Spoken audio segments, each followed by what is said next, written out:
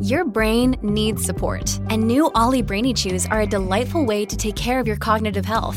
Made with scientifically backed ingredients like Thai ginger, L-theanine, and caffeine, Brainy Chews support healthy brain function and help you find your focus, stay chill, or get energized. Be kind to your mind and get these nootropic chews at ollie.com. That's OLLY.com. These statements have not been evaluated by the Food and Drug Administration. This product is not intended to diagnose, treat, cure, or prevent any disease.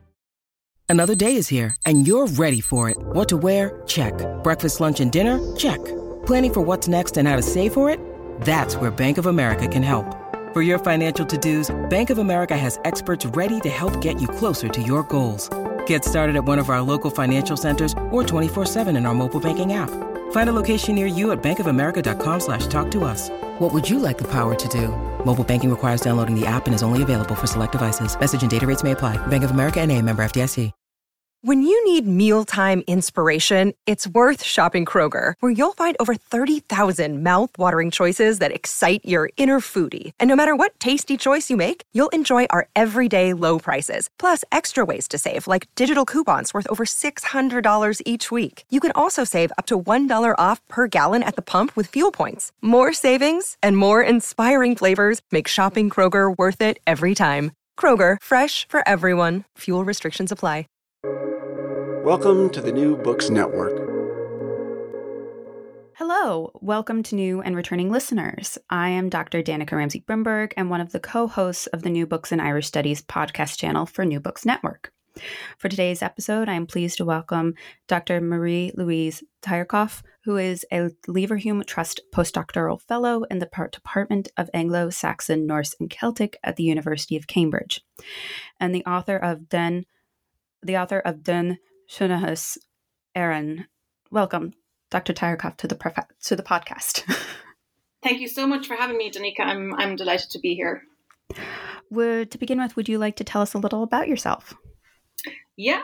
So as you just said, I'm working on a Leverhulme Trust funded project called Mapping the Medieval Mind, Ireland's literary landscapes in a global space at the University of Cambridge at the moment, together with my colleagues, Professor Maire-Ní and Dr. David Mackay. And before coming to Cambridge the second time, I worked at the Dublin Institute for Advanced Studies before completing a year on the Electronic Dictionary of Irish. That was also at Cambridge. That was 2018 to 19. And then I completed an Irish Research Council fellowship in the Department of Irish and Celtic Studies at Trinity College Dublin before returning to Cambridge in 2020 to work on the current project. And would you, for those listeners unfamiliar with your book, what is it about? So the book is about a medieval Irish text called Dindshenchas Érenn, which I suppose approximately translates to the history or knowledge about Ireland's famous or notable places. So there's a lot of packed into that title. This text was, I have to say, sort of compiled, and I'm going to say from the 12th century onwards, and we're probably going to return to the issue of date later on. It essentially recounts the origin and the history of important places on the island. Contains over 200 place name legends in prose, in verse, in prosimetrum, and features events and characters drawn from virtually every corner of Irish literature. And how did you come about with this text, or how were you introduced to this text? Very unintentionally. During my PhD in early Irish at University College Cork, I was working on the Middle Irish text Tochmach Evra, so the courtship of Ever, or how Cuchulainn met his wife, in other words, and how he trained in arms. And this text was using material, often verbatim, from medieval Irish literature, so from other texts from the Ulster cycle and so on. It was also using Dindshenchas material, so I had to engage with the scholarship that was published on the subject and realised that it was not a very straightforward exercise in textual comparison to compare Tochmach Evra to the Dindshenchas, or to kind of determine how Dindshenchas material was used in it and what exactly the sources were. So Yeah, and I realised that not a lot had been published on the subject, that the editions were quite old, that the editions separated prose from the verse. And I think essentially it was more kind of a topic that chose me rather than me choosing it in the end. So what kind of work is the Dindshenchas, Érenn? And I would like to apologize for anybody that if I've been pronounced this correctly. It's very hard. It's hard to pronounce. Well, it's been called many things. So it's been called a legendary geography of Ireland or a topomythography of Ireland.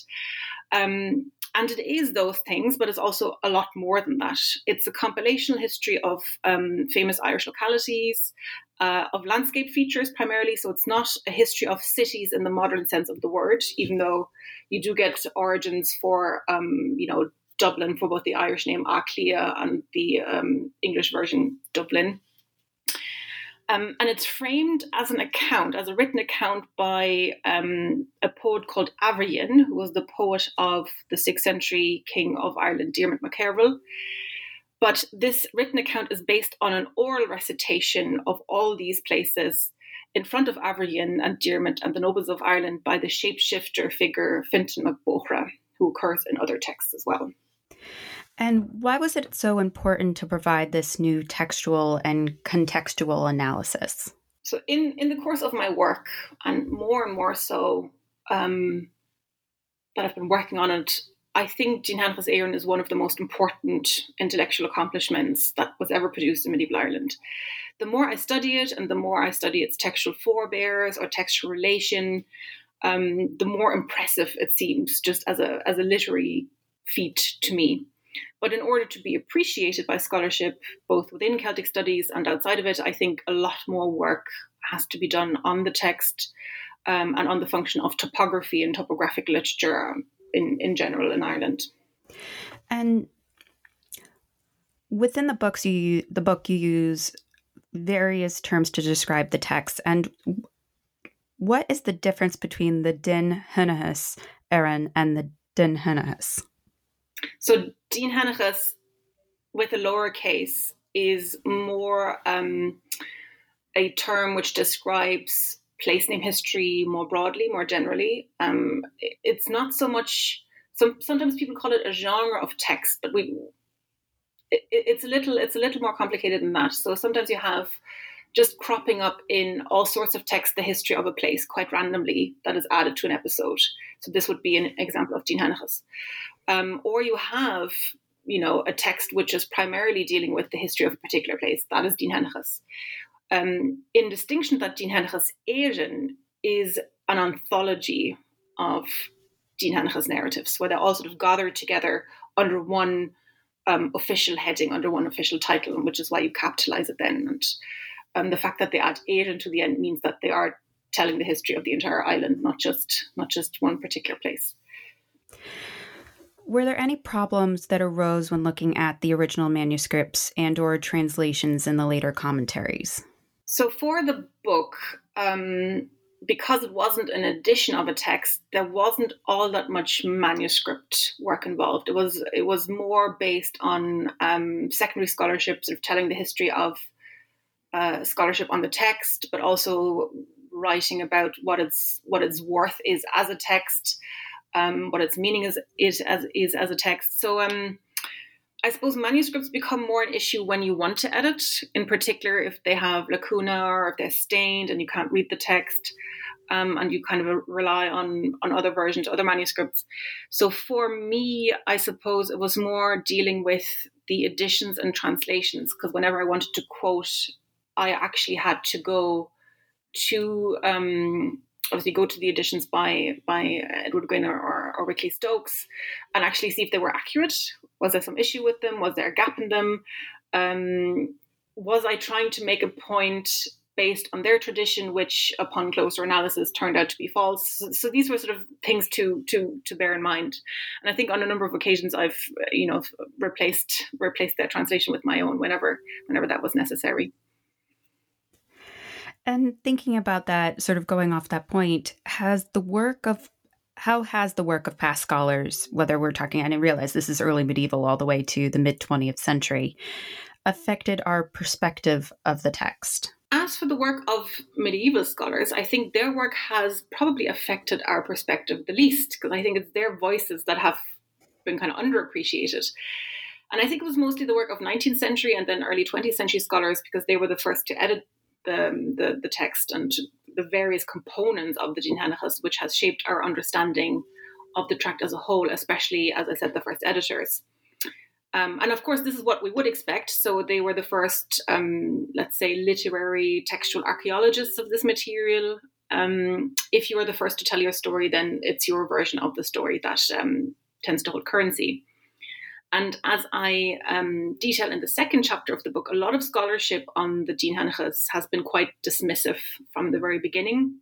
So for the philologists, for instance, the material wasn't early enough. Although, as I show later on, there's actually plenty of material to go around for the Old Irish aficionado if it's the earlier period of the language that interests you more. For the historians, the Dindshenchas is not historical enough. So, though, as I also argue, you can find historical messages encoded in several poems, and the whole text is very firmly embedded within that paradigm of Irish synchronistic history that we also find in Leabhar go Balla Érenn, for instance. And as for the literary critics, willing to examine the whole text rather than just individual parts on its own merits, I think we're still awaiting their arrival and their assessment, myself included.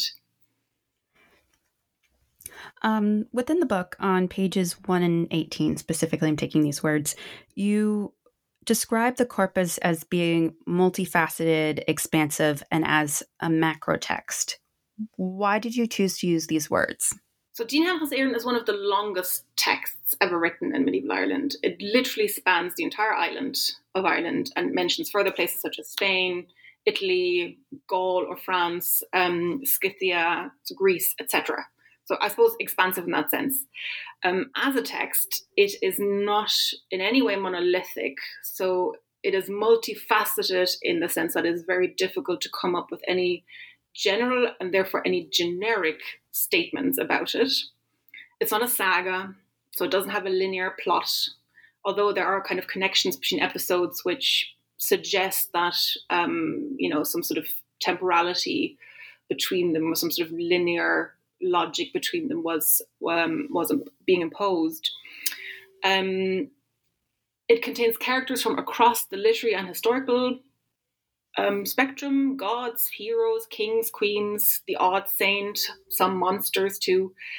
And it is a rather long piece of work, which is the result of a process of compilation of several smaller or shorter episodes. I'm using macro text in the sense that Ralph O'Connor has been using it in his, specifically in his monograph on Tugalbhritna the Derga, or the destruction of the Derga's hostel, and how Hildegard Tristram has used it to describe the long compositions such as Táin Bó Cúailnge and Leabhar go Balla Érenn, which were also the result of a process of compilation, possibly following a Latin model. And then in chapter 2, you also describe the text as incomplete. Why is it incomplete? So when I say incomplete, I don't mean that as a flaw or a textual error, although some manuscripts are missing material which they likely may have contained at an earlier stage and are therefore incomplete in that sense. The way I mean incomplete here is slightly different. So while Dindshenchas Érenn has a very carefully laid out introduction, or an Akessos passage as we also call it, it has no conclusion. So no formal conclusion at least. In some manuscripts, the last chapter is that on a sacred tree called Billatortan. And this poem takes the form of a conversation between various Irish saints. Perhaps this was meant to be some sort of closing text within the tract originally, because it's the history of a special tree which is descended from the tree in the Garden of Eden. So it's like the tree of trees in a sense, with which all of humanity, or all of what it means to be human, began. So I could see that as almost like as a very poetic closure, but with a specifically Christian message. But many manuscripts contain material after Billatortan, so where it is not the final passage. So even on places which don't feature anywhere else in the tract. And I think that this was because individual Dindshenchas tracts were compiled to suit the local interests of the people and patrons who sponsored a particular source manuscript or for whom they were compiled. This is something that I argue in the case of the Book of Ivania in a volume dedicated to that manuscript, which is going to be published with the Royal Irish Academy next month. So yes, theoretically, the Dindshenchas is a text that is always incomplete because it is always possible with each new compilation to add material on further places or on the same place, to remove or to reshuffle material.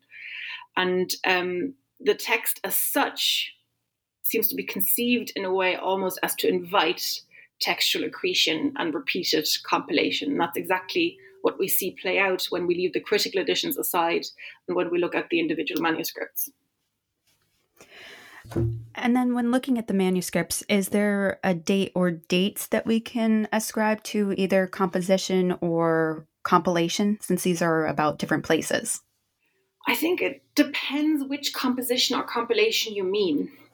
So in a way, it might be good to even ask what kind of answer you're hoping to find at the end of that question. So do you want to come to the conclusion that an original version X was likely compiled in a particular year AD? Because that is obviously the standard approach to medieval texts. That's not specific to the Dindshenchas or to Irish material, and it absolutely has its merits. So we can pick apart with our philological toolkit the linguistic layers of the prose and the verse passages and assign a date to each of them. But I think before we can begin to do that systematically, we need to know what we will do with the end results. So in other words, what will it mean to us if we determine that the earliest version of the Dindshenchas we can reconstruct dates to the 12th century or to the 11th century, even to the 13th, which I think might be possible as well. So what is the potential message or meaning then? What did it mean to the 14th and 15th century compilers, for instance, of the Book of Ballymote or the Book of Lecan, on the other hand? So from the very beginning, we're faced with this plurality of dates. As I was writing the chapter, I suppose the critical input that really came to my mind in that moment was that famous passage from Tolkien's The Monsters and the Critics, where he talks about, I have the passage here actually. Do you mind if I read it out? Because I don't know it off by heart. No, feel free. Let me just go back to it. So, and this is actually a passage that Ralph O'Connor gives at the end of his book on Tugglerid na Daderga, but I think it's just so relevant. So the passage goes, a man inherited a field in which was an accumulation of old stone, part of an older hall. Of the old stones, some had already been used in building the house in which he actually lived, not far from the old house of his fathers. Of the rest he took some and built a tower.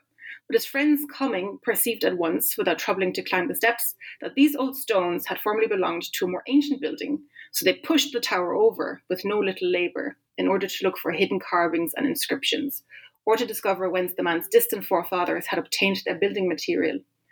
Some, suspecting a deposit of coal under the soil, began to dig for it, and forgot even the stones. They all said, this tower is most interesting, but they also said, after pushing it over, what a muddle it is. Sorry, I know my text disappeared.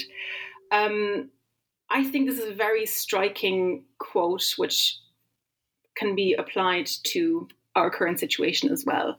So when you pick the Dindshenchas apart and you date its individual components, do you lose sight of the message? Because you can do that. And I think for a lot of the components, such as the poems ascribed to particular authors, it's a very worthwhile exercise because there is strong reason to believe that these particular components probably had a circulation independent of the Dindshenchas tract and prior to it, and therefore had their own circulation, their own political message, and you can, attach it to a particular author. But I think when it comes to the compilation, it's almost impossible to determine at what point all the various pieces were put together. And that's the point I'm making as well. So I'm not suggesting, not to do any philological analysis. It's quite the opposite. I think that's very important. But I think it's really important to bear in mind what we want to get out of that philological analysis. What is the message that we want to have in the end? It's a very nebulous concept, especially with thinking about dates and with all the different elements and components within. in it and trying to decipher that. And I'm about to actually ask another sort of nebulous question that might not have a very clear answer, is that can any individual authors or be ascribed to particular pieces or groups of pieces? As in, can particular authors be ascribed to just parts of the Dindshenchas, like prose or poems? Mm-hmm. Yes. Yes, that is a feature, and manuscripts actually do that quite a bit. So ascriptions tend to be confined to the verse sections. The prose is practically always anonymous, and that happens in medieval Irish literature in general. We have ascriptions to authors from the 10th and the 11th centuries, and a few from the 12th. And as I just said, this can mean that these poems were probably established as texts in their own right before they became absorbed into Dindshenchas Érenn. But it also allows us to ask why the work of those authors in particular was selected for inclusion. Why not the work of others? Why not other works by the same author? And so on and so forth. So is this always a question of textual survival, or was there something more to it? So yes, some pieces have particular authors. Some of them, well, a lot of them, historical figures that we can trace in the annals, but some are also ascribed to characters like Finn McCool or other legendary characters who sort of act as the voice of the author, but obviously who weren't the authors themselves. And you've already mentioned this briefly, but is there a particular form that the Dindshenchas take at all? Do they tend to be a bit uniform, or are they varied? So within the long tract, Dindshenchas Érenn tract, you have individual, what we call articles or items. Essentially, they're like chapters in a book. Sometimes they're connected, sometimes they're not connected. So within each chapter or within each episode, you can have different types of format. You can have just a prose section. You can have a prose section followed by just one quatrain, or you can have a prose section followed by a long poem, by several poems. And occasionally you just get the poem on its own as well. And like the episode about Billa Thornton that I just mentioned. So this one doesn't have a prose introduction. The most common format is prose plus verse, which we call prosimetrum. And this is why Dindshenchas Érenn is prosymmetrical. For the most part in most sources. And then within that book, you talk about the Roscada, and how does that relate to the Dindshenchas? So the Rosk or Roscath passages occur in a handful of episodes or articles, as I just mentioned. They're a funny medium, because they're neither prose nor are they the same as the rhyming syllabic poems that we find.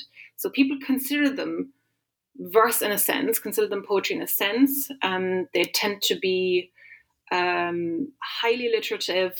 Sometimes they have a strict syllable count. They're usually non-rhyming. And in the manuscripts, when they occur, they tend to be part of the prose. So the way the page is laid out, where the poem is very clearly set off from the rest of the text, these passages tend to be part of the prose. Rosca that aren't specific to the Dindshenchas, they occur in all sorts of texts, like law tracts, for instance, genealogies and saga material as well. They're not uniform, but they're quite difficult to decipher. So they have the reputation, and quite rightfully, to be kind of obscure. They might use arcane vocabulary, perhaps just particularly learned vocabulary that we don't have attested in other texts. Sometimes they have a kind of a complicated sentence structure, or they might come across as convoluted. So they are more difficult. And in some cases, they might actually underlie the whole episode. So the whole sort of Dindshenchas article as a whole. So the surrounding prose and then the rhyming poetry may be based on them, but very little research has been done on them within the Dindshenchas specifically, and some of them haven't even been translated because so far sort of editors have given up on them on account of their difficulty.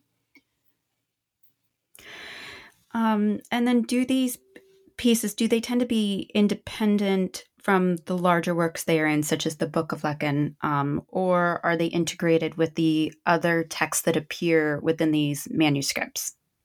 So As I said, they're usually part of the prose. So within the Dindshenchas, and you have your Dindshenchas episode, you have the prose introduction, then you might have a Rosk or Rosca passage, and then you have a poem. I have seen one example of a Rosk passage being written in the margin of another manuscript, which contained no Dindshenchas material, but which on that particular page was thematically related to the Dindshenchas episode in which that Rosk passage normally occurs. So either it was sort of lifted out of that Dindshenchas passage and written in that margin, or again, like some of the poems, if the Rosk passages are older specifically, they could have had independent circulation as well. So this happens, for instance, there's a Rosk passage again in that text I mentioned, Theuerkauf Ever, that I studied for my PhD, which in the earlier version seems to have, or which in the Middle Irish version was included in the text, was embedded in the text, but also had independent circulation of that text. It thematically belonged to it, but it was separate from it. And I think with the Dindshenchas Roskada, we may have a similar situation at hand, and that they now only survive as part of the tract, but they may have been kind of independent texts originally as well. In addition to talking about the different types of texts that appear, you also discuss both etymology, the study of word origins and their meanings over time, and also etiology, the ascriptions of the cause of something told through myth or history. How does studying both etymology and etiology add to a greater understanding of the Dindshenchas? So essentially, Dindshenchas is place-based etiology. So we find out about the origins of important places, and we find out what force or what event or what action caused them to be named in a particular way. Etymology, in the Isidorian sense of the word, is like a lexical type of etiology. We know that the medieval Irish scholars absolutely loved Isidore's etymologies, which they called the culmen, or the pinnacle of all learning, and for which they traded their own epic Táin Bó Cúailnge in exchange. So Isidore, I think, is a little bit like salted caramel or a smashed avocado, in that suddenly it's everywhere, it's in everything, and it's everyone's favorite intellectual flavor. And because the etymologies had such a profound impact on the medieval Irish mind, reading and studying Isidore can absolutely help you understand medieval Irish literature, especially texts like Lever Gavála Éireann, Dindshenchas Éireann, and the treatise on names called Cor Unman, or Fitness of Names. All these originally stem from the same monastic scholarly milieu, which, among several other classical and late antique sources, just swallowed Isidore wholesale. So thinking about these, looking at these aspects, what kind of origins do the place names have? And are there a certain type of name? Do they vary? Or very often places are named after a person, an eponymous figure who dies at the spot, and then this event gives rise to the place name. So essentially, this is what turns space, something which is uninhabited and untouched, into place, something that has contact with humans or with supernatural figures. Every narrative has its own way of turning space into place, but there are a few formulae which can be observed across a number of articles. So a common theme with hills and plains, for instance, is land clearing, and specifically deforestation. So plains which have been cleared or deforested through manual labour will then be named after the person who cleared them, such as a builder or a servant of a particular dynasty or group of people. Then you have hydronyms, so water-based names, which unsurprisingly feature a lot of drowning stories. Sometimes they're caused because the person transgressed against nature, or because they transgressed against a particular taboo. One of the most striking examples of this are actually two interrelated stories, the stories of Loch Ree and Loch Nechach or Loch Ness, which are named after the brothers Ree and Echu. And both of these lakes are formed from the urine of a supernatural horse because the horse was left unattended by the two eponymous characters. So you do get a couple of sort of repetitive formulas, but what most often tends to happen is that you have a particular person, they die at that spot, and the spot is named after them. And with those stories, how did you choose which articles to include in the book? I suppose for the most part, I think I just chose texts which seemed to be illustrating whatever point I was trying to make. So I wasn't going through the Dindshenchas kind of which are my favorites. I must make sure to include all of them. Naturally, I suppose I tended to include stories from the beginning of the tract simply because they were better studied or because the places were better known. So it's easier to refer to places which you can actually localize on a modern map. It's a bit harder if you have to explain, well, this is a place that we don't really know anything about. So I suppose I favoured places that were famous, like Tara, like Dublin, like particular mountains or plains. But for the most part, I simply wanted to illustrate particular points and sort of chose the text accordingly.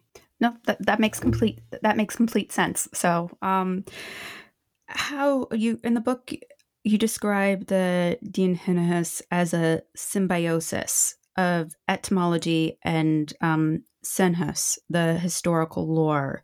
Why did you describe them as why did you choose and describe them as a symbiosis? It struck me in the scholarship that the issue of etymology versus Shenchas was cast like an either-or scenario. When etymology, in the sense that I described, so in the Isidorian sense, was actually a fundamental feature of medieval Irish historiography. So again, Leabhar Gabhála is a great example to illustrate that point. And in a sense, etymology is the history or the origin of a word or term or name. So you could say it's the Shenchas of words, and therefore it just seemed like the two were meant to fit together in the first place. And thinking of the medieval Irish literature, how do the stories of the Dindshenchas compare to other medieval Irish literature? You mean in the scholarship or in just in terms of other texts? Scholarship or other texts, whichever you...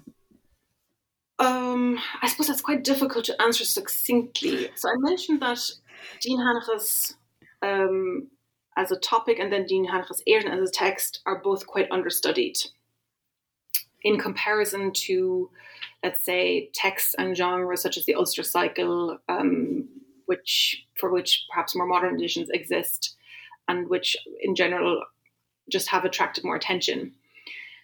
I also found in the literature that the Dindshenchas often seem to be pitted against any of these texts and was just used to see how well or not it compares to them. So points I mentioned previously, how old is the text or how old isn't the text, in other words.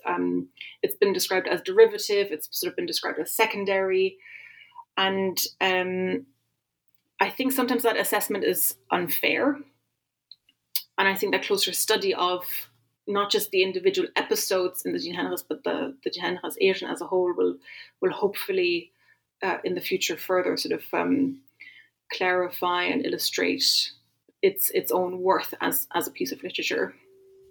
No, I completely agree. Just because from reading the book, there's so many there are overlaps with other stories within medieval Irish literature, and there's different elements that sort of complement each other. Yeah.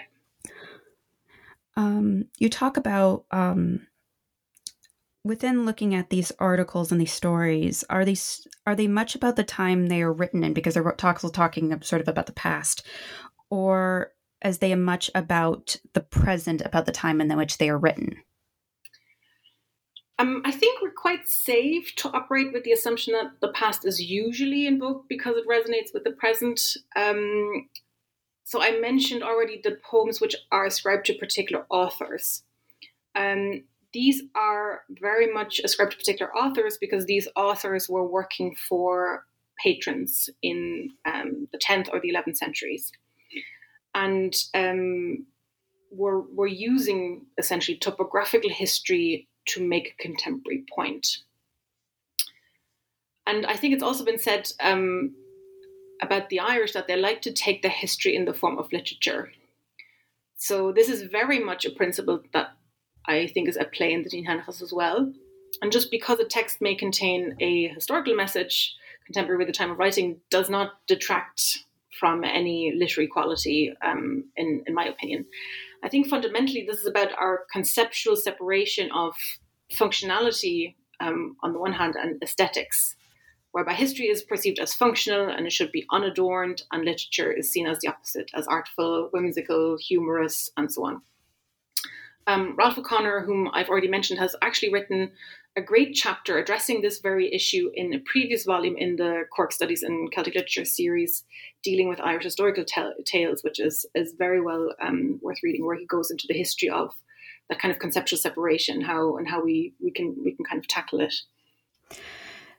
And thinking about the original text, if listeners are interested in reading the text either in Middle Irish or in translation, what would you recommend? So at present, if you want to read either parts or all of Dindshenchas Érenn in the original Middle Irish, you have to go to the editions by Whitley Stokes for the prose, which were published in the journal Revue Celtique, volumes 15 and 16, as well as in volumes 3 and 4 of the journal Folklore. For the poems, you have to separately consult the editions of Edward Gwynne, which were published by the Royal Irish Academy and then the Dublin Institute for Advanced Studies. All of these can also be found on archive.org for free. And Gwynne's editions have also been digitised by the Celt Project hosted at University College Cork. And they all contain facing page translations into English. So they're outdated, but they're there. They're freely accessible as long as you know where to find them and how to navigate them. Why is this then a valuable work for people, both those who study medieval Irish literature and those in other subject areas, to read and study? So for people who are studying medieval Irish literature, the Dindshenchas is one of the major literary works of the medieval period. It is longer than Táin Bó Cúailnge, and it more than holds its candle compared to Agilolf and Ashinorach as well, both in length and in complexity. It is closely linked with Leabhar go Bhála Érenn, as I mentioned a few times, another fundamental or foundational text. And to me, I think the Dindshenchas is a bit like Ireland's mind palace. So the literary place where they stored all their knowledge, where they stored all the political hopes and dreams of several dynasties, whether successful or unsuccessful, where they stored episodes and narrative pieces of sagas which do not appear in those sagas themselves. And to me, it is essentially the mirror of a highly articulated, a highly articulate and sophisticated civilization at their intellectual peak. And I think this is what I would hope scholars from other fields, as well as from Celtic studies, take away from it. It's definitely, I know I've used it very briefly in my work, but I think it's work that it impacts all different areas, and more scholars, both outside of reading medieval Irish literature, should definitely work with. Yeah. And I know you said this before, that you didn't pick articles based on whether they were your favorite or not, but do you have a favorite article or story from the work or works? That's a really hard one. I have several favorites, but I think there's one which I think is quite clever. Well, there's several which I think are clever and funny, but I think there's one that is particularly funny. So in the Dindshenchas of a place called Carn Mail, so the Carn of the prince, something like that, or of the ruler, which I think is in County Louth, we have a story which predicts the glory of the Irish king Lugath Macon. Lugath Macon kind of occurs in other Irish historical texts. And it tells us what happens to his father, Lugath Líchte. So he's the ancestor of another dynasty. In some cases, the two of them are conflated, but in this particular account, they're father and son. So Lugath Líchte and his brothers were sitting inside by the fire, and a hideous old hag, which is described in grotesque detail, enters uninvited. And she demands to sleep with one of them. And Lugath obliges, and suddenly she turns into this beautiful young woman. And here you may think, oh, well, I know this one. This is a very classic story motif in Irish literature, that king and goddess theme that we find in other texts, where, you know, the sovereignty of Ireland appears to the future ruler, and some others as a hideous old woman, but only the future king will sacrifice himself and sleep with her, and then she turns all beautiful, and then they sleep together. But that's not quite what's happening here. So the poet seems to make kind of a complete mockery out of this motif and turns it on its head. So the hag comes in and says, you know, I need one of you to sleep with me. But she also says, if you don't, I will eat all of you and your dogs. So then Lugath gets up and says, okay, well, I will take one for the team and sort of sacrifice myself, because apparently he doesn't think he's going to survive that experience. And he says, well, you know, it's better if just I die than all of us die. And then, yes, the hag transforms into this beautiful young woman and tells him that she is the sovereignty of Ireland and Alba. It's quite interesting as well. Usually it's just Ireland. So Lugath is delighted because he thinks he'll be king and he gets to sleep with a beautiful young woman. Except that she says, hang on, I'm not going to sleep with you. Instead, I will sleep with your son, who's not born yet, but will be born eventually. And he's going to be great, and he's going to be the king of Ireland. So, you know, thanks for that, but bye for now. And to me, this scene represents a very rare glimpse of medieval Irish literary criticism. So contemporary literary criticism. We get very little of that. And I think it's quite humorous. To me, it seems that the author of the poem, so if we think that, again, this was a poem that circulated independently of the Dindshenchas corpus before. So the author of this poem clearly took this motif of the king and the goddess, was aware of the fact that it was already a literary trope, and then turned it on its head and had a little fun with it. And I think that's what makes this episode so brilliant. I absolutely love that. And I love the creativity, and you're able to see a little bit into the thought process of the author into it. Yeah, exactly. In lieu of a conclusion section, because you don't include a conclusion, it's in lieu of a conclusion. You allude to not being able to cover everything. Was there anything that you really wanted to include, a type of analysis or an article, but did not have the room? Oh, I think about a million things. Because the series is designed for short studies, and I already went over the allotted word count, there were lots of topics that I wasn't able to cover. Recently, I've been researching the impact of Irish engagement with classical sources on the way the origin of Irish places is conceptualized. I have a chapter forthcoming in a volume published by Bloomsbury on how the former Royal Centre Tara was essentially cast as the Irish Thebes. So then there was also an entire section cut out of the book, which looked at the relationship between the Dindshenchas and the Irish glossarial tradition, so kind of glossaries, compilations of lexical items drawn from texts. But this is something that I will probably have a chance to look at the Celtic Congress later this year. I think in general, I felt I had to prioritize issues such as sort of source material and genre and correct taxonomy, because I wanted to give readers a good starting point and to kind of cover all the scholarship, to essentially bring them with me up to speed so they can then go on and, you know, do other fun things with the material. But I suppose I in terms of what could have gone in, I have enough for another volume already. No, and I would look forward to that. With the readers in mind, What is the one thing that you hope readers take away from reading your book? One thing. I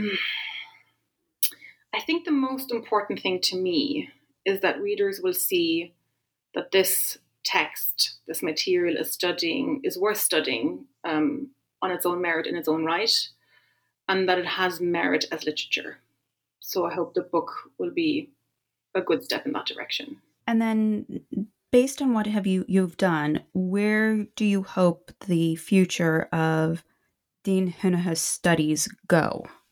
I suppose the most important desideratum is a new and integrated edition of Dindshenchas Érenn. So integrated in the sense that the prose and the verse, which has been published separately, is combined. Well, no, it's not even a question of combining it, because it was already one in the manuscript. So that it is edited in the way that the manuscripts depict it. The reason I highlight this type of kind of traditional editorial scholarship is because it is often forgotten how fundamental it is to everything that happens to a text afterwards. So how well are they studied? How visible or well known are they beyond their field of origin, or even within their field of origin? The quality of the edition also impacts how well received a text is. So I think this is the most important thing. Luckily, the project I'm involved in with Marie-Luise and David Mackay is doing just that, because we're producing new editions of the Dindshenchas from several manuscripts, such as the Book of Ballymote, the Book of Ivani, and the Book of Lecan, and we're also producing translations. So we hope to make it an important contribution to that field of study. I'm really excited, and I'm looking forward to that. Do you have any, I know you just mentioned one and you've mentioned others within the podcast, but do you have any future ongoing projects that you'd like to mention? Of course. So I have an edited volume coming out on the Dindshenchas and kind of Irish place names more broadly. That's a volume which is the conference proceedings from an event that I organised at the Dublin Institute for Advanced Studies in 2017, and contains 14 chapters on various aspects of Dindshenchas Érenn specifically, or Dindshenchas sort of and topography more broadly, which I hope will be published by the Institute in due course. I already mentioned our Dindshenchas project. If you want to follow us on Twitter, we're at Dindshenchas. That is the only time you will need to know how to spell it, with ND and SH. So you can follow us there for any events or news or stories from the Dindshenchas. We did an advent calendar over the Christmas period where we had like a little story for each of the 24 days as well. So sometimes we do things like that. You can also sign up for a talk that my colleague David Mackay is going to do on Dindshenchas and genealogies next Tuesday. Again, if you go onto our Twitter page, you can find the registration link there. Next month, I'll be speaking about the role of the Tuatha Danann in the formation of the Irish landscape at a conference in UCC on the Tuatha Day, which is organised by the Department of Modern Irish. And then later that month, I'll be giving another talk actually in the Department of Celtic Languages and Literatures at Harvard. I'll be looking at possible Arthurian influence on Irish topographic literature. And if any of the listeners are coming to the Celtic Congress in Utrecht later this year, our project will have a session on various topics to do with Dindshenchas. So as I mentioned, mine will be kind of looking at the glossary tradition. And I'll also be involved at a roundtable event at the Congress where I'll look at the way female figures, such as the hideous hag in the poem, are portrayed in the Dindshenchas and just Irish topographic literature more broadly. So lots of interesting things happening. Well, I'm really excited with all the publications and all the lectures, and I can't wait to register myself for them. Thank you so much for joining me on the podcast. Yeah, my pleasure. This was really great. Thank you. Dr. Marie-Luise Theuerkauf's book, Dindshenchas Érenn, is a part of the series Cork Studies in Celtic Literatures. If you'd like to hear more episodes, subscribe to Notebooks on Irish Studies on the New Books Network website, Spotify, Apple Podcasts, Stitcher, or wherever you listen to your podcast. If you want to follow the project up on Twitter, as was previously said, follow Dindshenchas, DINDSHENCHAS Shenchas on Twitter. Until next time, stay safe and keep reading.